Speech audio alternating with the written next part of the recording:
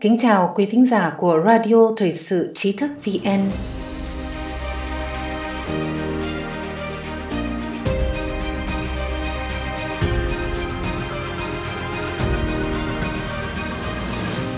Kính thưa quý vị, ngày 21 tháng 4 vừa qua, tờ The Hill đăng tải bài viết Trung Quốc phải trả giá vì mang đến thảm họa cho thế giới. China must pay for the calamity it has unleashed on the world. Đã nêu ra những nghi vấn có căn cứ về việc liệu chế độ Cộng sản Trung Quốc có cố tình tạo ra đại dịch hiện nay hay không. Tác giả bài viết là ông Joseph Bosco, cựu giám đốc về Trung Quốc cho Bộ trưởng Quốc phòng Mỹ từ năm 2005 đến năm 2006, giám đốc hỗ trợ nhân đạo và cứu trợ thảm họa châu Á-Thái Bình Dương từ năm 2009 đến năm 2010. Ông là thành viên Hội đồng Tư vấn của Viện Toàn cầu Đài Loan và là thành viên của Ủy ban về nguy cơ Trung Quốc. Sau đây xin được giới thiệu toàn văn bản dịch của bài viết này. Trong một bài diễn thuyết vào năm 1957, lãnh đạo cách mạng của Trung Quốc, Mao Trạch Đông, từng đưa ra một tuyên bố khiến thế giới bị sốc. Tôi không sợ chiến tranh hạt nhân. Có những 2,7 tỷ người trên thế giới nên không phải vấn đề gì khi một số bị giết. Trung Quốc có dân số 600 triệu, thậm chí nếu chết một nửa vẫn còn tới 300 triệu người sống. 3 năm sau, Mao lại nói với Thủ tướng Ấn Độ, nếu điều tồi tệ của tồi tệ xảy ra và một nửa dân số thế giới chết, một nửa còn lại vẫn sống, chủ nghĩa đế quốc sẽ bị san phẳng và cả thế giới sẽ theo chủ nghĩa xã hội. Tại sao mẩu chuyện lịch sử khiến người ta sửng sốt này lại khiến bạn liên tưởng tới ngày nay? Đối với những người chưa biết, Mao vẫn là hình mẫu anh hùng của rất nhiều người Trung Quốc, đặc biệt là của Tập Cận Bình, người đã kêu gọi khôi phục tư tưởng Mao. Tiếp nữa, Đảng Cộng sản Trung Quốc ngày nay vẫn giữ nguyên cách nhìn nhận đối nội và đối ngoại được dựng lập bởi Mao và những kẻ kế vị trong chiến tranh Triều Tiên khiến hàng triệu người lính Trung Quốc tử trận, trong cuộc xâm lược và chiếm đóng Tây Tạng và Đông Turkestan, trong đại cách mạng văn hóa và đại nhảy vọt gây ra cái chết của 50 triệu người Trung Quốc, trong chiến tranh giải phóng dân tộc tại châu Á, châu Phi và các nước Mỹ Latin, trong cuộc thảm sát Thiên An Môn khiến hàng nghìn người Trung Quốc trẻ tuổi bị giết dưới thời Đặng Tiểu Bình. Sự tôn trọng mạng sống của con người và lòng trắc ẩn đối với khổ đau của con người không bao giờ là tiêu chuẩn của Cộng sản quốc tế, dù có là loại Cộng sản Liên Xô hay Trung Quốc. Những hành vi vô đạo trắng trợn ngày nay của Đảng Cộng sản Trung Quốc có thể kể tới như cuộc diệt chủng văn hóa Tây Tạng và Tân Cương, các trại tập trung Duy Ngô Nhĩ, thu hoạch tạng trên quy mô công nghiệp, gây hấn vũ trang trên Biển Đông, hung hăng tại Biển Hoa Đông và đe dọa tiêu diệt các thành phố của Mỹ vì tranh chấp Đài Loan. Các học giả về Trung Quốc và các chuyên gia an ninh quốc gia của Hoa Kỳ đang tranh luận về việc liệu đại dịch toàn cầu hiện nay có phải chỉ là kết quả của việc giải phóng ra virus một cách ngẫu nhiên, dù là từ một chợ động vật tươi sống tại Vũ Hán hay là từ một phòng thí nghiệm sinh học tại đây. Tuy nhiên, vượt lên trên câu hỏi về xuất xứ từ phòng thí nghiệm hay từ truyền nhiễm động vật, một vấn đề cực kỳ quan trọng đã được đưa ra. Liệu việc virus thoát ra ngoài hay liệu cách hành xử bước đầu của Trung Quốc trước đại dịch là hành động cố ý nhằm chống lại Mỹ và phương Tây? Liệu chế độ Cộng sản Trung Quốc có cố ý cho phép virus lây lan trong một phần có kiểm soát của dân số để nó lây lan ra cộng đồng quốc tế? Bởi vì theo tư tưởng Mao Trạch Đông thì phương Tây phát triển sẽ chịu thiệt hại nặng nề hơn nhiều so với Trung Quốc. Hay ở một mức độ ác độc hơn, liệu chính quyền Cộng sản Trung Quốc chỉ là quá cầu thả lúc đầu, nhưng rồi họ đã nghĩ rằng họ sẽ chiếm được lợi thế địa chính trị khi dịch bệnh đang tấn công phương Tây, còn Trung Quốc thể hiện bề ngoài là đã hết dịch.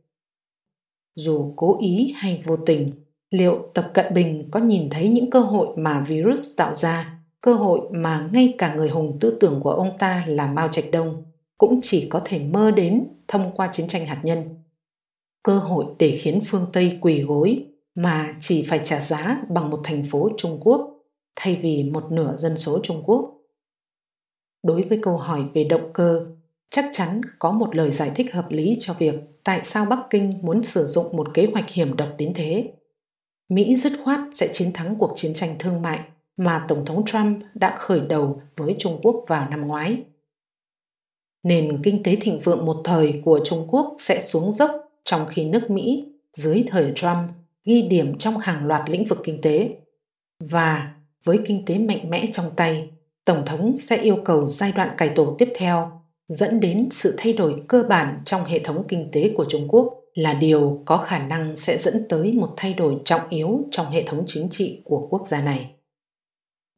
Ông Tập chắc chắn không thể vui trước áp lực chưa từng có từ chính quyền Mỹ hiện tại, chính quyền mà Bắc Kinh đã đánh giá thấp. Ông ta phải hy vọng vào một cách nào đó để xoay chuyển tình thế không có lợi đối với chế độ Cộng sản Trung Quốc, nhưng lại có khả năng là rất có lợi cho người dân Trung Quốc. Dù là ngẫu nhiên hay là được lên kế hoạch, đại dịch này đã làm rung chuyển tới tận cốt lõi của tình thế ấy và khiến lực xoay thân Mỹ lệch khỏi quỹ đạo. Những nhà phê bình sẽ xếp suy đoán về động cơ của Trung Quốc trên đây vào dạng cực đoan, thậm chí hoang tưởng. Họ sẽ yêu cầu phải có bằng chứng cho thấy Trung Quốc cố tình trong mọi sự kiện của thảm họa đã ập xuống thế giới vài tháng qua. Những nhà phê bình ấy cần phải xem xét sự thật một cách đa chiều và hiển nhiên rằng trong khi virus đang lan ra tại Vũ Hán vào tháng 1, chính quyền Trung Quốc khuyến khích 100.000 người dân và khách du lịch tập trung cho một bữa tiệc mừng năm mới. Trong vòng 2 tuần, những người đó phải đối mặt với địa ngục truyền nhiễm. Nhằm kiềm chế dịch, chế độ Trung Quốc lại phong tỏa khắc nghiệt toàn bộ Vũ Hán, thậm chí hàn cửa của các hộ dân để buộc họ ở trong nhà. Đường bay giữa Vũ Hán với các nơi khác của Trung Quốc bị đình chỉ đột ngột nhằm ngăn chặn virus, nhưng đường bay từ Vũ Hán tới các nơi khác trên thế giới được cho phép nhằm tiếp tục lan truyền dịch bệnh ra ngoài, trong khi Bắc Kinh và Tổ chức Y tế Thế giới WHO phản đối việc Tổng thống Trump áp đặt hạn chế du lịch đối với Trung Quốc. Sự thực tàn khốc là hành động của Bắc Kinh đã cho phép đại dịch tại Vũ Hán hầu như có thể được kiểm soát tại Vũ Hán và Hồ Bắc, nhưng lại dễ dàng lan ra toàn cầu. Vì thế, hơn 150.000 nhân mạng đã mất đi trên toàn thế giới, nền kinh tế phương Tây bị tàn phá, các chính phủ bị tê liệt, quân đội bị giảm sút. Trong khi đó, Bắc Kinh chỉ tay và trở thành một hệ thống ưu việt. Mao Chủ tịch hẳn sẽ tự hào về kết quả ngẫu nhiên virus đã mang tới cho Trung Quốc mà không phải sử dụng đến vũ khí nguyên tử. Tập Cận Bình, người kế thừa tư tưởng của ông ta, có thể tin rằng mình đã có một lá bài thoát thân đối với đàm phán thương mại, đối với các hành vi gây sự với Đài Loan, Hồng Kông và các hành vi gây hấn tại Biển Đông và Biển Hoa Đông. Tổng thống Trump sẽ phải khiến Tập hết mù quáng về ý tưởng đó, nhưng sẽ không dễ nếu xét đến thiên hướng hợp tác thân ái ở cấp lãnh đạo của Tổng thống nhằm đảm bảo an ninh quốc gia của Mỹ. Tổng thống cần phải nhớ rằng ông đã đạt được tiến triển nhiều hơn với Trung Quốc và với Bắc Hàn khi ông gia tăng áp lực lớn nhất.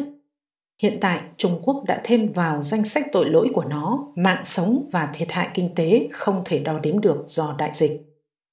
Các công cụ ngoại giao và tài chính, cũng như luật pháp Mỹ và luật pháp quốc tế, cho chúng ta rất nhiều lựa chọn để bắt Trung Quốc phải trả giá.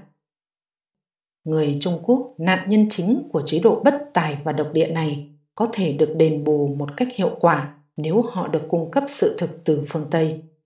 Hoàn cảnh đau thương mà thế giới đang phải đối mặt hiện nay đã mang đến một cơ hội chiến lược độc đáo và một nhu cầu đạo đức nhằm điều tiết và thay đổi khiến Trung Quốc trở nên tốt hơn. Tổng thống cần phải nắm lấy cơ hội này, dù có tiếp tục thắng cử hay không. Ông sẽ có được một địa vị anh hùng và đáng tôn kính trong lịch sử, cũng như Tổng thống Ronald Reagan được hoan nghênh vì tạo ra sự sụp đổ hòa bình của Liên bang Xô Viết.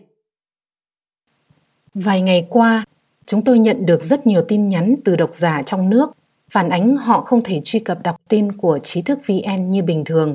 Điều này thật đáng tiếc. Chúng tôi mong rằng quý vị sẽ cài các phần mềm VPN vượt tường lửa vào điện thoại và máy tính của mình để có thể truy cập vào trang web Trí thức VN để đọc được nhiều bài viết của chúng tôi hơn. Điều này người dân ở đại lục đã phải làm từ rất lâu rồi. Hoặc quý độc giả có thể tải ứng dụng mobile Trí thức VN để đọc tin cho thuận tiện. Một lần nữa, xin cảm ơn quý độc giả đã đồng hành cùng Trí thức VN. Đừng quên nhấn subscribe, đăng ký kênh của chúng tôi và để lại bình luận ở bên dưới. Xin chào và hẹn gặp lại!